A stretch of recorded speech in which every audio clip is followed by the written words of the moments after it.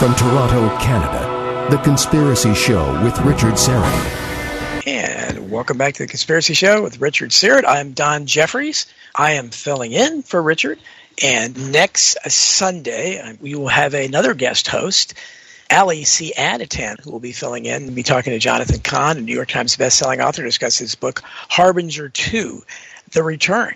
Again, I'm Don Jeffries, and you can find me. I'm the author of many best-selling books: Hidden History, Survival of the Richest, Crimes and Cover-Ups, American Politics, 1776 to 1963. You can find me at donaldjeffries.news, donaldjeffries.media, and I've been on Richard's show many times, and he's been on my show. Great friend, admire his work very much, very honored to be on the show. Our second guest tonight is Geno Munari, who is, it looks like he's, one of the, almost the founder of Las Vegas. I guess he moved there in 1964. His resume is incredibly impressive. He started Houdini Publishing in 1992, still currently doing it. He's a publisher and writer of literally hundreds of publications covering varied subjects. We're going to talk about his book on Las Vegas today. He collaborated on many scripts for some many well-known movies like The Rain Man, Indecent Proposal. So, Geno Munari, welcome to the show. Hi, Don, and thanks for asking me to come on. It's a pleasure indeed. Oh, well, it's just fascinating. I mean, this world is amazing to me. I mean, geez, you've led such an exciting life. I mean, if you go past the casinos now, are you like somebody that, works in a restaurant, they never eat there? Do you just kind of ignore that because it's old hat to you? Well, that's always the old story, People think that if you live here, you live in one of the hotels. Actually, I think I haven't been in some of the new ones. I don't even know what the new Wynn looks like on the inside. I should go over there. But when I moved here, just right out of high school, the same week I graduated, I went to the dunes and different hotels and watched the poker rooms. My eyes opened up and I couldn't believe what I saw.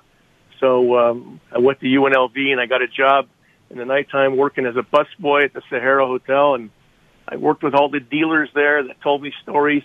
Every 20 minutes, the dealers would change and come in and have coffee. They worked 40 minutes on, 20 minutes off. And I got to know all these guys and heard all these stories. And I just was fascinated. I just couldn't stop. I wanted more and more. That's part of how this all started. And so I was working as a busboy. I'm making a little money, and I get off at 7 o'clock in the morning, and I'd go have a little breakfast, and I took flying lessons. So little place where I took flying lessons. That's where I met one of the owners of the Dunes Hotel, who eventually gave me a job when I was 22 years old. So that's how it started. I went to work at the Dunes Hotel in 1968, and I just couldn't wait to get to work. It was the most exciting thing I've ever seen in my life. I mean, I went to work an hour early just to be there. So all these things, I decided to, the place was such a great place. The owners were great guys. There was 8 management teams, when the Dunes started in 1955, and of course closed in 1993. But I was there in the middle of it with the most successful management team, which was Sid Wyman, George Duckworth, Charlie Rich, Howie Engel, Butch Goldstein, and a couple of other guys. It was just absolutely wonderful. These guys, they didn't have smartphones. They did things just out of their brain, out of their pocket, and they made the place successful. The best of everything, the best gambling, the most exciting thing in the world. And what turned the Dunes around, being that it was a little bit outside of town in those days, you got to remember the Dunes now is where the Bellagio sits. So if all you people are been to Las Vegas, you know where the Bellagio is. That's the famous Dunes Hotel. And that was where the Dunes was.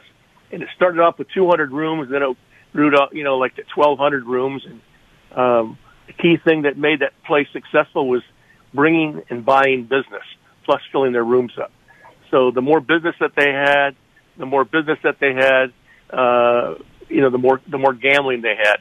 And these junkets would come in from New York, it started with, and they'd come in on a Thursday, leave on a Sunday, and every other week New York would show up, and then in between that one, you'd have Detroit and Chicago, and so forth, and so on. And also, the Dunes had a 18-hole championship golf course. That was another thing. And so it was a great, great place to work. I couldn't wait to get to work. I started there as a blackjack dealer. I heard you say that when the show started. But I wound up as a baccarat executive when I last left the Dunes. And that was, at that time, one of the most prestigious jobs to even get in the casino. And I was working downtown breaking in to learn the games. And you have to do that in order to basically be able to work in a first-class place. So I spent about a year downtown, a year and a half, dealing blackjack, roulette, and a little bit of craps. And I went out to the Flamingo and tried to get an audition, they call it, like a tryout. And the guy, I could deal fairly well. He said, "You're not ready." And I thought I was, but I think he just didn't want to hire me. He had too many people who wanted jobs. I walked outside. I saw the Dunes Hotel, and a light went on in my head. I said, George Duckworth, I met him at the airport when I was learning to fly. I'm going to go over there and see if I can get a job. I get an audition. I walked across the street. I got on the table. He was there. He said, "Get on the table and deal." I dealt, and he hired me on the spot. And that was the start of it, 1968. And then at home, I wanted to learn baccarat. So we built a table, me and a friend of mine, Ray Madrano, and who wound up to be a successful employee at Caesar's Palace, the baccarat department. We learned baccarat, and we learned it, just a little bit at home. So, about 6 months of dealing blackjack in the Dunes, I got the nerve to walk up to Mr. Duckworth. Because, you never bothered these guys when were in a bad mood. You could tell they were in a good mood or in a bad mood. And you knew, when to talk to them. It was not like, you get an appointment. You just took your shot. I walked up to him and I said, "Mr. Duckworth," I said, I'm practicing baccarat at home, but I would like to go over on the table and work for free if I could, just to try to learn the game. He says, "Buy yourself 2 tuxedos. You're starting tomorrow night." And he left me hanging there, and he walked away. And I tried to tell him, "Oh, wait a minute, I don't know the game." He didn't make a difference. They stuck me right on the game, and that was the start of the whole thing. So, baptism by fire, boy. Well, I just want to make sure, because I neglected to give out the title of your book, because all your entire fascinating career can be found in a very large book you wrote called Las Vegas's Dunes Hotel, Casino, and Country Club: The Mob, the Connections, and the Stories, by correct. Geno Munari. So, and it's it's just a fascinating. Yeah, I mean, you've led a really, really interesting life. I imagine you know that. I mean, most people do not have this this kind of background, but you sound like you're really appreciative. And you started out at the very bottom. I guess, in 1964 or whatever, it was still possible in America. I don't think it is possible to do that now, to start, a mailroom level and rise up to being some kind of an executive or whatever you wound up at. But just kind of an American success story. Well, I really, I always felt myself I had to do better and do a little more than just the average guy to be successful. I wanted to be the best at what I did, and I thought I was going to go into aviation actually, but my eyes weren't good enough, and so I couldn't get a job with the airlines. And so there I am in the baccarat pit, and how this whole thing. I don't think I was even aware at the time of the strength of the so-called mob, the outfit, the syndicate. That wasn't what the Dunes was to me. It was like, hey, I'm just going to go to work and make some money and have a good time. And I couldn't wait to get there. Till one day, one of the floormen at the Dunes in the day shift, was a guy from New York. His name was Taglia Lalatella.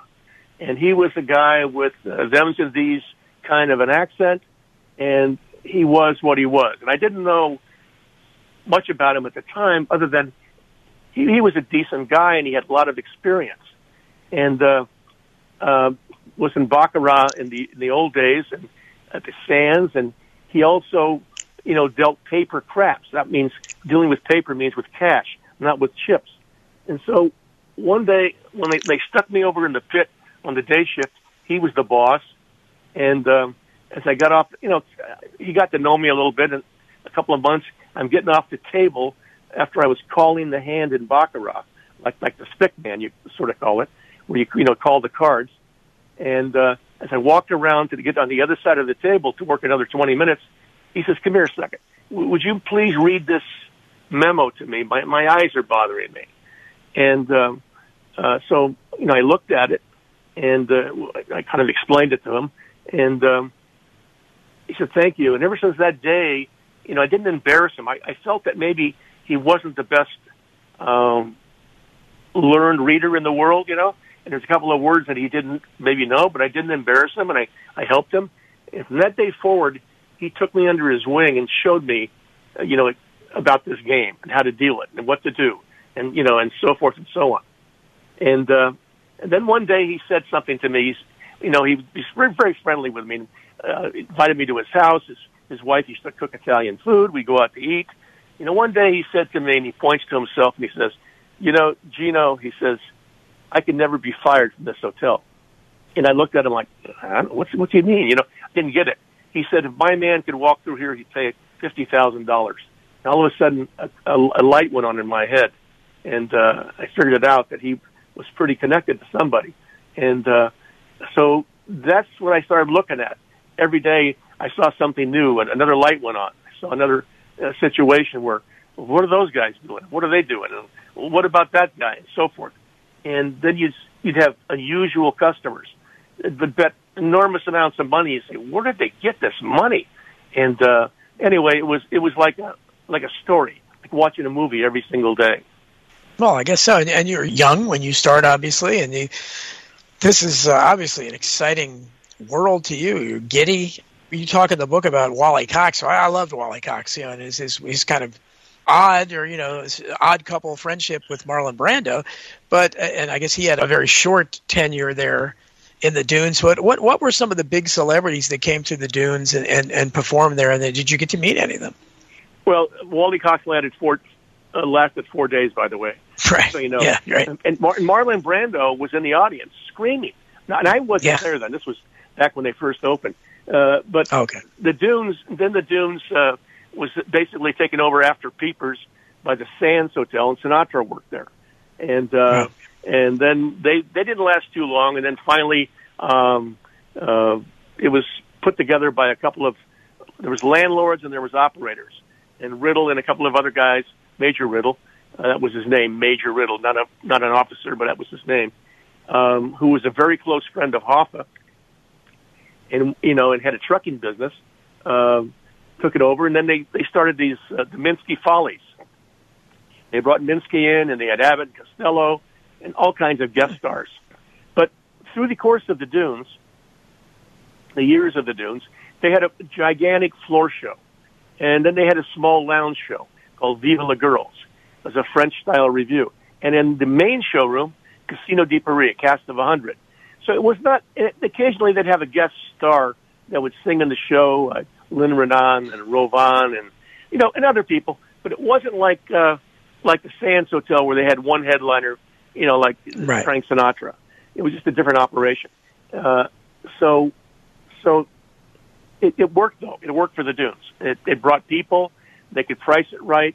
They had it worked out. They had the best food. They had the Sultan's Table restaurant, the most beautiful place you ever saw in your life. One night we were in the Baccarat pit, and John Wayne was walking through the casino, and one of the other floormen was kind of gutsy. I'll never forget him, Attilio Panaccio. And that night, Lenny Stelly was with me, and Dick Brewer, and I think Attilio Panaccio, Tut, we called him. He said, "Hey, Duke, say hello to the boys." And just in the style of John Wayne, he kind of walks kind of like he does in the movies, and he goes, "Hiya, fellas." Everybody gave him a round of applause. It was like wonderful. And of course, one of the most interesting things, one of the owners of the Dunes Hotel, Sid Wyman and Cupie Rich. Cupie Rich was his partner. His real name was Charles Rich. I don't mean to use that in an inappropriate manner, but that was his nickname as a kid. But no one ever called him Cupie. Cupie had a little boxing gym in St. Louis, and where Sid Wyman and him had a absolutely fantastic bookmaking operation. Now, this is leading somewhere, so I want to just give you this. And so they actually used the Western Union agents to accept bets for them all over the country and send them to them in St. Louis. And they paid the agents a commission for getting the business. They did some big business. Like, they'd gross $7-8 million a year in 1949 and 50. That's like incredible. And so in St. Louis, Charles Rich met Cary Grant, met him at a sports function or something, and they became the best of friends. It's two opposites: a little guy about 5'2", and Cary Grant about dashing movie star. He used to come to the Dunes all the time, and was a fabulous guy. A fabulous guy. people would recognize it completely, like go crazy, they'd scream. One time at the cage, a lady was in front of him, and he was right behind her, and he had his glasses on, and he wanted to be not noticed. And she got done with her business. She turned around real fast, and she dropped her purse, and he bent down to pick up the contents. And the lady looked up to see who it was, and she almost fainted. She screamed, "Cary Grant!" Oh, my God. But he was a nice guy. He was a fabulous guy. Fabulous guy. Incredible actor, incredible personality. So you got to at least see these people. Did you ever get to interact with any of these celebrities that were walking through the casino or performing there? Well, you kept your spot. You didn't go over your spot. You didn't overstep. What I mean, but right. The bosses were the bosses. That was their business, But one of the bosses that hired me, Mr. Duckworth, he had an English wife, Kim Darvis, that was her name, and she was a beautiful lady.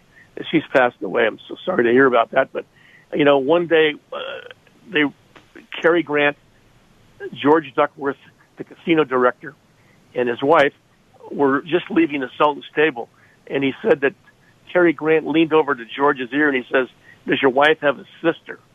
And basically, he thought she was just absolutely fabulous. As far as interacting with him, I would say no. We kept our business. We minded our business. We were, in other words, when we were asked to talk, we talked. We just didn't take over like, I would have to say it's a little different today. Today, the people would act like they're their best friends, and that's not the way it really is. You respected their privacy, and you left them alone, Except, well, do you still... I'm sorry, go ahead. No, I said, do you still live in Las Vegas? Do you go to go to any of the casinos now? I do occasionally. Once in a while I like to play poker. Or some friends in town, we go out to eat. I might, since the COVID thing, of course, not recently, but we go out and we'd play blackjack a little bit or just have some fun. But, it's always fun to see the gambling, see how the new games are running and see how they run things. And of course, the way I look at things and the way things are run today, it's two different points of view. The bosses at the Dunes Hotel, they were the contact of the players. They were the handshakers. They were the guys that came up to you and basically, touched your belly, basically, and they were the ones that took care of you. And they had a following, and they were loyal. Those customers were loyal to them. Today, I don't think, and I'm not trying to belittle anybody, but I don't think the executives of the hotels even want to even meet a customer unless he's the best customer in the house. It's just a different business, too. It's a different business. Yeah, well, obviously things. I know I live on the East Coast, and we used to go to Atlantic City quite a bit. And Atlantic City, boy, they were devastated several years ago when they legalized. They put some casinos around here, very close to us in Maryland and parts of Virginia and in Philadelphia. Foxwoods. Pardon me? Yeah, Foxwoods. Yeah. So how has I guess Las Vegas doesn't have the same concerns, but Atlantic City is really doing poorly now compared to what they were because of the competition, aren't they? Things have changed there. Well, there is a lot of competition, and but Las Vegas is Las Vegas. People love Las Vegas. I don't know what it is. They love the idea of the mob used to run it. They love the fabulous hotels. But if you go to and I hate to say this, but you go to another location that has gambling, Reno's kind of nice, but you go to other places in California or wherever, it's just not the same. It just doesn't have the excitement. Once you leave the casino, where are you going to go? To like the Denny's restaurant? There's nothing else going on, So I just think there's no replacement of Las Vegas. It's the excitement. It's the entertainment capital of the world, and I think that's the key to it. Entertainment, reasonable food, and inexpensive rooms. I didn't only work at the Dunes. I worked at other places. And I worked at a place called the Imperial Palace, which is now the Link, which is across the street from Caesars. Can you hold that thought, Geno? I Conspiracy Show with Richard Syrett. I'm Don Jeffries. We'll continue after these words.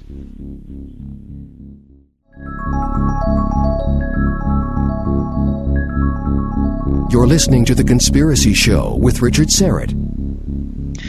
Welcome back to the Conspiracy Show. I'm Don Jeffries, again filling in for the incomparable Richard Syrett, who is in Greece. Until you were so rudely interrupted by the commercial, Geno, you were talking about something. Please take up where you left off. Well, I was going to say, with Las Vegas, when someone enters the city in the by airplane, or even by car, you come up down the pass from Los Angeles or from Reno, or in the airplane, you see all these lights. You see 50 square miles of lights, basically.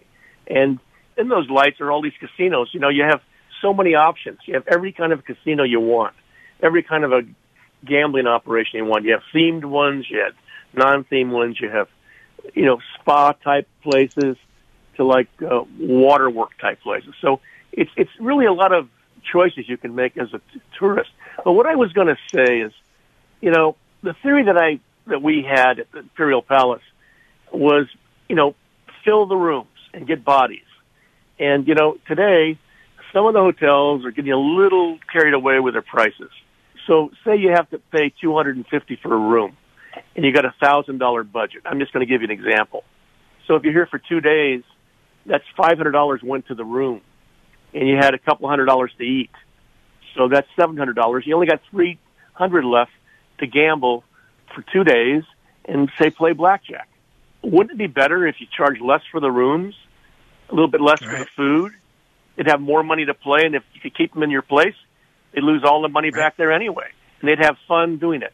And that's, I think, a situation that has to be looked at. If I had a place, I would certainly run it like we did in the old days. Good entertainment, clean rooms, not cheap food, but good, inexpensive, subsidized food.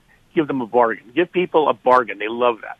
Absolutely. You want them spending money. I think Las Vegas used to run the same way as Atlantic City. I don't think I ever paid for a room in Atlantic City. We always got free rooms, and they used to have, I think wasn't Las Vegas famous for their free buffets at one time, or you could get coupons out of a magazine or something, or get credits from the casino, because they want you spending your money. They want you putting the money in, on gambling. So they'll give you a free meal and a free room, won't they? Exactly. They have a rating system, basically. There's so many hands dealt an hour, and they can calculate how much the theoretical win should be for the casino by how much you're betting. $25 a hand, in Baccarat, there's, say, 80 hands times the casino percentage. They know they're going to make X dollars from you. So, yeah, they can then, if you are a real player, you deserve complimentaries. If you're not a player, you shouldn't get complimentaries, other than free drinks maybe occasionally. And they have tracking systems that are pretty fluent, basically. Pretty exotic, actually. And they can tell you exactly what you did almost. And that's what they use. They use those things to give you credits. They give you gifts and cash. Well, I designed a casino club for the San Remo Hotel, which is now Hooters, and I called it the Money Club. Instead of giving jackets, hats and cups away, I gave them points, which were cash, converted to cash. You could buy jackets and caps with that money, but I figured that if you give them back to cash, they're going to come back to you and gamble with it. And that was some of the ideas. So, some of the best marketing tools, from the old days could be turned around a little bit and reused, and people would love them. Sure. So now let's talk a little bit about the mob and what you saw there. And I'm sure, maybe as you talked about the one guy, you pretty much knew what he was. But, how overt was the influence in Las Vegas of the mob? Or was it kind of in the background and you just assumed something was there, but you didn't really see, blatant indications of it? Well, yeah, you knew about it, but you didn't really inquire too much because it was none of your business. But there was instances when I was working at the Dunes where it couldn't be avoided, where certain people would come in who weren't supposed to be there, and the Dunes got in trouble. For one was Nick Savella, who was from Kansas City. He was a notorious mobster, and the Dunes got fined for him, and he was put on the Nevada blacklist, where he couldn't come in any Nevada gaming property. And then a couple of other guys were friends of, for instance, in where I worked, were friends with some of the top guys from St. Louis. And, we couldn't avoid not seeing them and talking to them and dealing with them at the baccarat table. Nice to us, treated us like gentlemen. But the Dunes basically was I would say, let's put it to you this way. Hoffa was one of the first funders to the Dunes Hotel through Jake Gottlieb. And Hoffa, in his union, basically, had all kinds of union representatives in various cities, and they made loans to various casinos, and of course there was undoubtedly kickbacks in some of the situations. And some of those situations, those kickbacks were involved with mobsters. For instance, Mo Dalitz of the Desert Inn, who was a friend of Hoffa, and Mo Dalitz is one of the most respected guys in Las Vegas, but a big operator. Ran the Desert Inn Hotel and the Stardust Hotel. He had some influence in Hollywood. Didn't Mo Dalitz go back to Hollywood too? Not so much him. No. Okay. He was from Detroit. Okay. And in any event, he built a place called La Costa. La Costa was down there by San Diego, and it was funded by the Teamsters. And it was basically a hangout for the public as well as all the mobsters. And so Alan Dorfman, who was Hoffa's handpicked executor of the fund, who did time for a kickback, was a regular customer at the Dunes in some ways. His girlfriend was a cocktail waitress there, and I'll never forget one night, we were making plenty of money off of a customer, tips wise, and the cocktail waitress was making nothing because he wasn't drinking. So, we made maybe $3,000-4,000 off of the guy. And, so I said, let's give the cocktail waitress the next bet for the dealers. And so he put her up for $100. She won the bet, and I gave it to her, and she was so excited. She gave me a kiss on the cheek. And later one of the other bosses says, you know who that is, don't you? That's Alan Dorfman's girlfriend. And I went, oh. So, he was the guy that was assassinated in Chicago. I don't know if you know that. And yeah, boy. So we had a lot of interesting things, and we had guys that were we had a host at the Dunes. His name was High Goldbaum, and High Goldbaum was a diminutive fella, dressed to the hilt, and he used to wear a cologne called White Shoulders. Now, White Shoulders is a woman's perfume, but in the 30s, men used to wear it, and so when you sat with, I used to sit with him at dinner every night, and he'd tell me stories, and he told me a story where he was out here. He came with Bugsy Siegel to work the Flamingo, and he ran the commission sports book inside the place, where they took bets from all over the country. And if you had a bet you wanted to lay off, you paid a commission fee besides the bet. And if you won the bet, you got paid. If you lost the bet, you lost the bet and the commission. And he told me, that his phone bill was about $12,000 to $15,000 a month, because they had phones that went everywhere, all over the country. And the guy from the phone company, was called Central Telephone, would come out and and collect the money in person. He'd bring the bill out to High and say, "Hi, here's the bill," and High would pay him. And so one day, this telephone guy says to High Goldbaum, he says, "Hi, you can buy the company for maybe $50,000. It's rumored for sale." He says, "I don't want any of that." And that was the end of that. He turned down buying the phone company, for like $50,000, but his phone bill was $15,000 to $20,000 a month. And he was quite a bookmaker.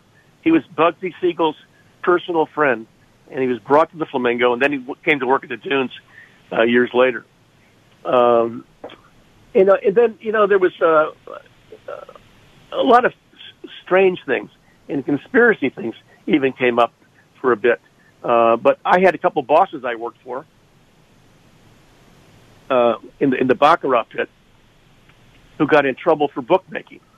They had an illegal bookmaking operation in the Dunes Hotel and in one of the apartments, and they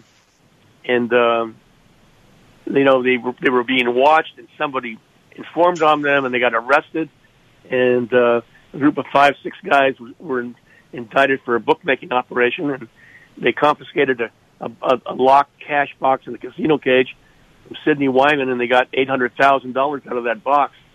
The FBI, confiscated. And so two of the guys, went to jail. They went to the county farm temporarily because they were in contempt of court for not talking. They wouldn't testify. We had a policy in the dunes at the time where the bosses were in with a tip, and if you got fired, you were in for a year until you got a job.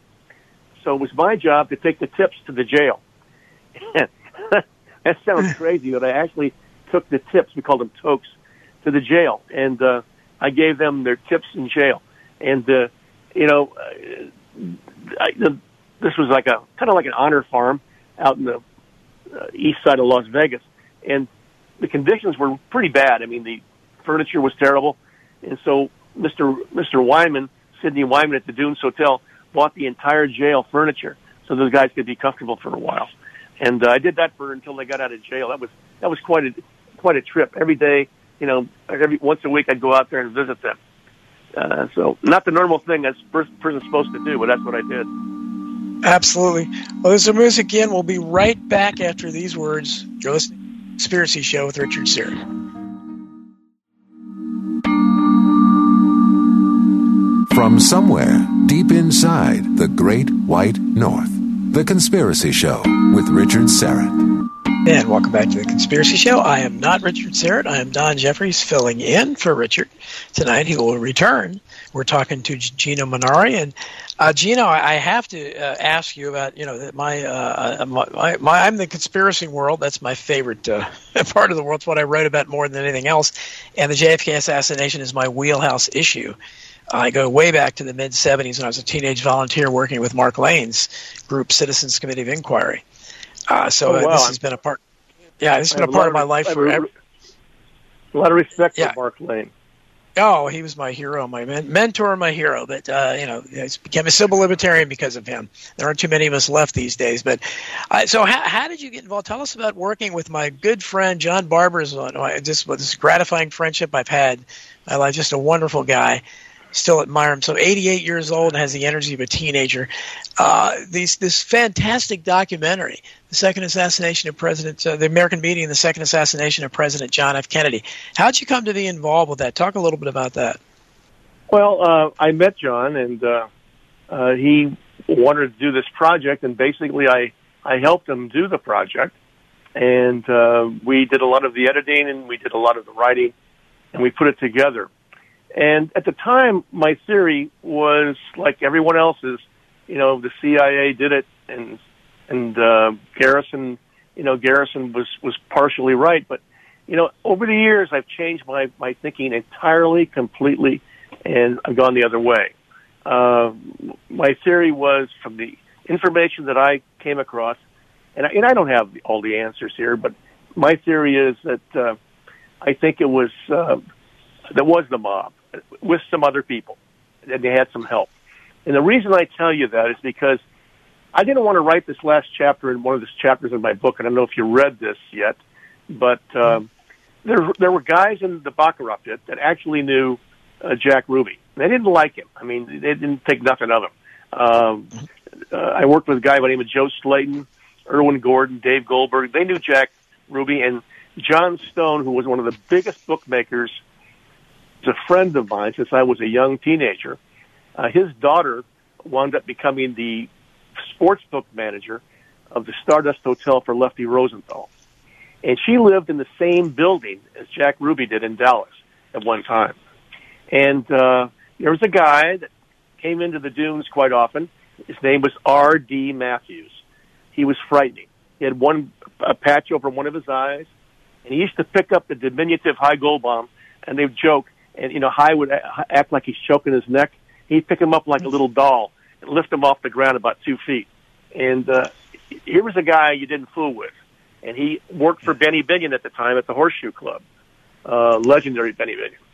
But the funny part is when Ruby was arrested, they found R.D. Matthews' card in his wallet. And I believe the night before I'd have to look at my notes here. I got so much stuff in this book. and I'm missing so many things, but there was a phone call, revealed a 13-minute phone call from Ruby's Carousel Club in Dallas to Matthew's ex-wife in Shreveport, Louisiana. That was October 3rd, 1963. And it was, it's just one of those things. But all of a sudden, these little clues came up, and I started realizing there was Walt Brown, a former FBI agent, who was a lead investigator at one time. He visited the weapons dealer in Oklahoma, where R.D. Matthews had the tools of his trade specially made. And it was kind of R.D. Matthews was a guy that was something else. You'd have to read the book to realize there's so much more about him. But he was actually questioned before the committee, one of the committees, and he took the ex-federal judge who was impeached, Harry Claiborne, as his lawyer. And so anyway, I always had this idea, about things and things I read and so forth and so on. And then one day, and of course, there was a lot of sources asserted that Hoffa had something to do with the assassination of JFK. Frank Regano reported that, and that was one thing. And then there was also Edward Parton, who was an associate of Hoffa. He was approached by Hoffa to kill RFK. And the talented researcher and writer Dan Moldea published the Hoffa Wars, the first book to theorize that Hoffa recruited mobsters Marcello and Trafficante to arrange President Kennedy's assassination. Dan Moldea doesn't miss dotting his I's or crossing his T's. He's thorough. And then one day, this is really crazy, I'm on a patio afternoon in a little restaurant, and I'm writing stuff, and this guy I've known for a good 25 years just happened to be leaving, and he stopped to say hello to me. He said, "What are you doing?" "Oh, I'm just writing this book." He said, "What are you writing the book about?" I said, "Oh, I'm writing this chapter about Ruby and Kennedy and stuff like that." He said, "We got to get together. I got to talk to you sometime." So I said, "Well, how about now?"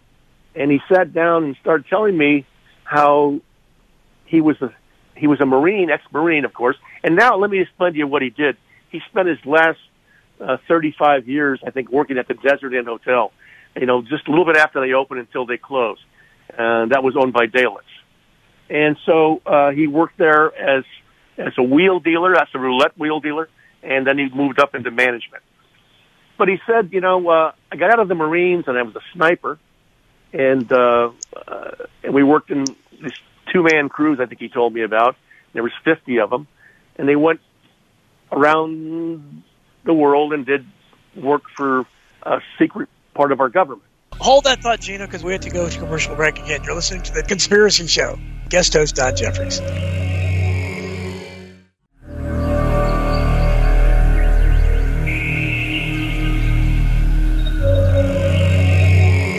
The Conspiracy Show with Richard Serra. And welcome back to The Conspiracy Show. I'm Don Jeffries, filling in for Richard Serra, who will return. Geno, go ahead. Before you were interrupted, you were talking about Jack Ruby and his interesting connections. Yeah, so this fellow that I knew got out of the Marines in 1949. He was basically a sharpshooter and part of a special squad that worked for a general called Chesty Puller. And after that, he went to work down in Alabama, and he got in trouble in North Carolina, and then he finally got, I guess, for doing some moonshine, and he finally ran into a guy in Phoenix City, Alabama, and they put him to work in a casino there. And he learned the games, learned the 21 game, learned how to deal the roulette wheel, we call the wheel, and craps. And, after being there a while, in Las Vegas, they didn't have dealing schools in those days. Either you worked in an illegal casino somewhere, you learned the game that way, or a friend taught you. But Mo Dalitz at the Desert Inn, I think it was 1953 or so, could have been 54, needed a couple of wheel dealers. So he called his friend in Phoenix City, Alabama, who ran a casino, and he says, he's looking for a dealer. Do you have anybody that you can recommend and send out here? We need some dealers. And he says, yeah, we got a guy. I got a good guy, and he's can handle a wheel good. He's a perfect guy for you. And he's got another bonus, this guy said. And he said, I guess Mo Dalis said, yeah, what is it? He said, a rifle. He was a sharpshooter. They kind of chuckled at that. And so that was that. He sent him out there. And this was about 53, I believe it was. So, he went into the Desert Inn and got his apron, signed in, and went to work that next day. And, before Dalis would come up and introduce himself, he wanted to see if the guy could deal okay. And he could deal fine. He was a fabulous dealer. And so Dalis introduces himself to him, and he says, my friend in Phoenix City said you were a pretty good sharpshooter. He said, yes, sir. I was in the Marines and I did this and did that. And he says, well, why don't you go out in the desert one afternoon and shoot a couple of soda cans or something? Kind of joking with him. And he says, yeah, I'd love to do that. Now, you got to remember, in 53, you can walk outside the Desert Inn Hotel. That's the desert. You didn't have to go 20 miles to find a place to shoot guns. People did that in those days. So they went out in the desert, maybe half a mile from the Desert Inn, and they set up a quarter, and he popped it. And then he says, let me put a dime up, and he popped that. He says, that's pretty good. He said, you're a pretty good shot. He said, that might be a bonus in years to come. Do you have any qualms about shooting somebody if they deserved it? He said, he answered, if they deserved it, maybe. But he says, I have a couple of rules. He says, I never did a kid, never did a woman. I've never hurt a woman or a kid in my life, and I wouldn't do it, to this day. Just wouldn't do it. What if you had to protect yourself? Basically, he says, well, that's a different story. Just to go out and assassinate them, I wouldn't do that. So basically, that was that. So nothing ever came of it, but he was promoted to more of like a director in the hotel eventually, and did special assignments for Mo Dalis, doing errands, various things. And a few years went by, and one day Mo Dalis sent out to get some information, and this gentleman came back, and he was told that Mo Dalis was in the country club on the second floor in a meeting, and to go over there and bring it to him.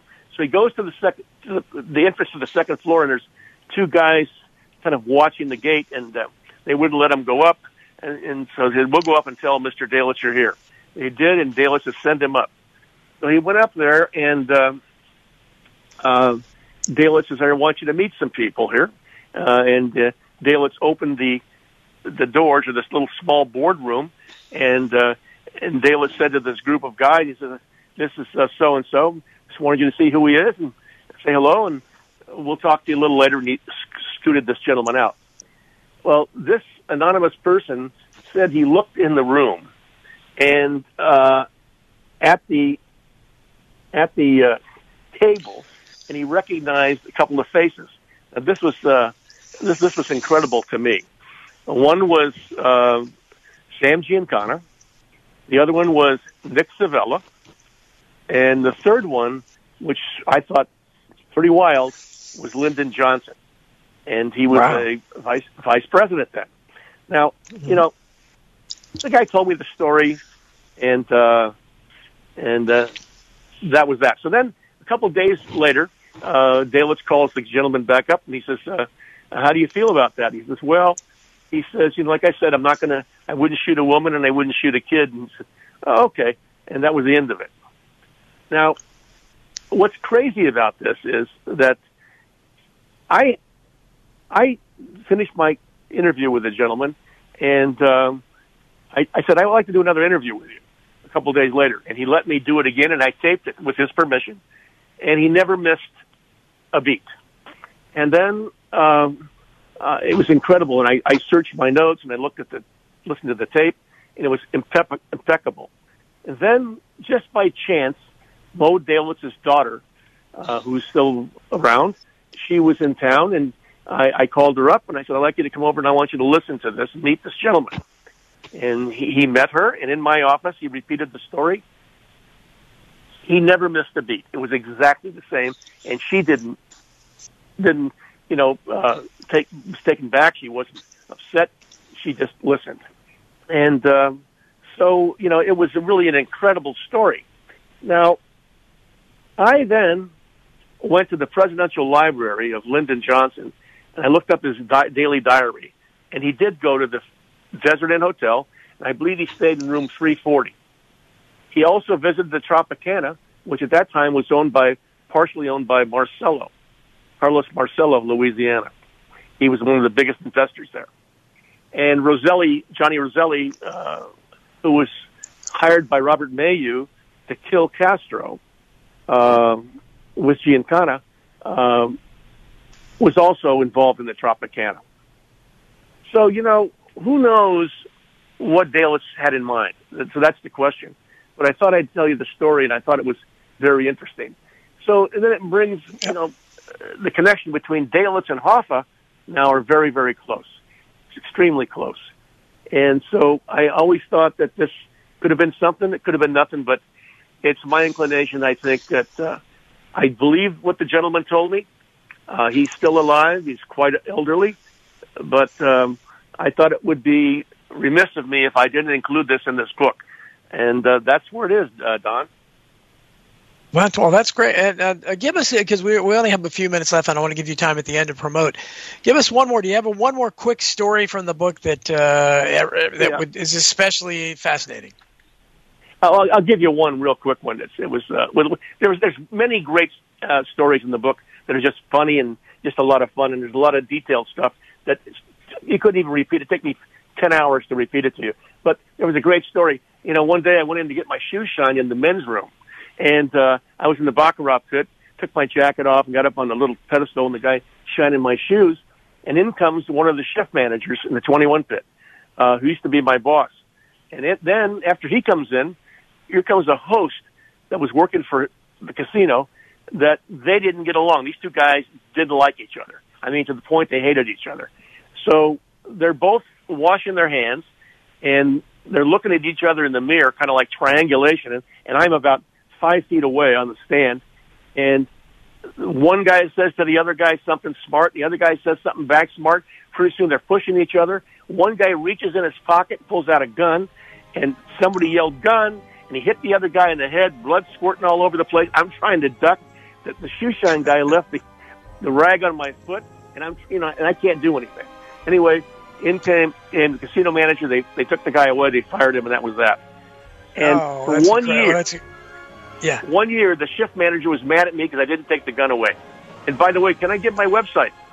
Absolutely. Go ahead.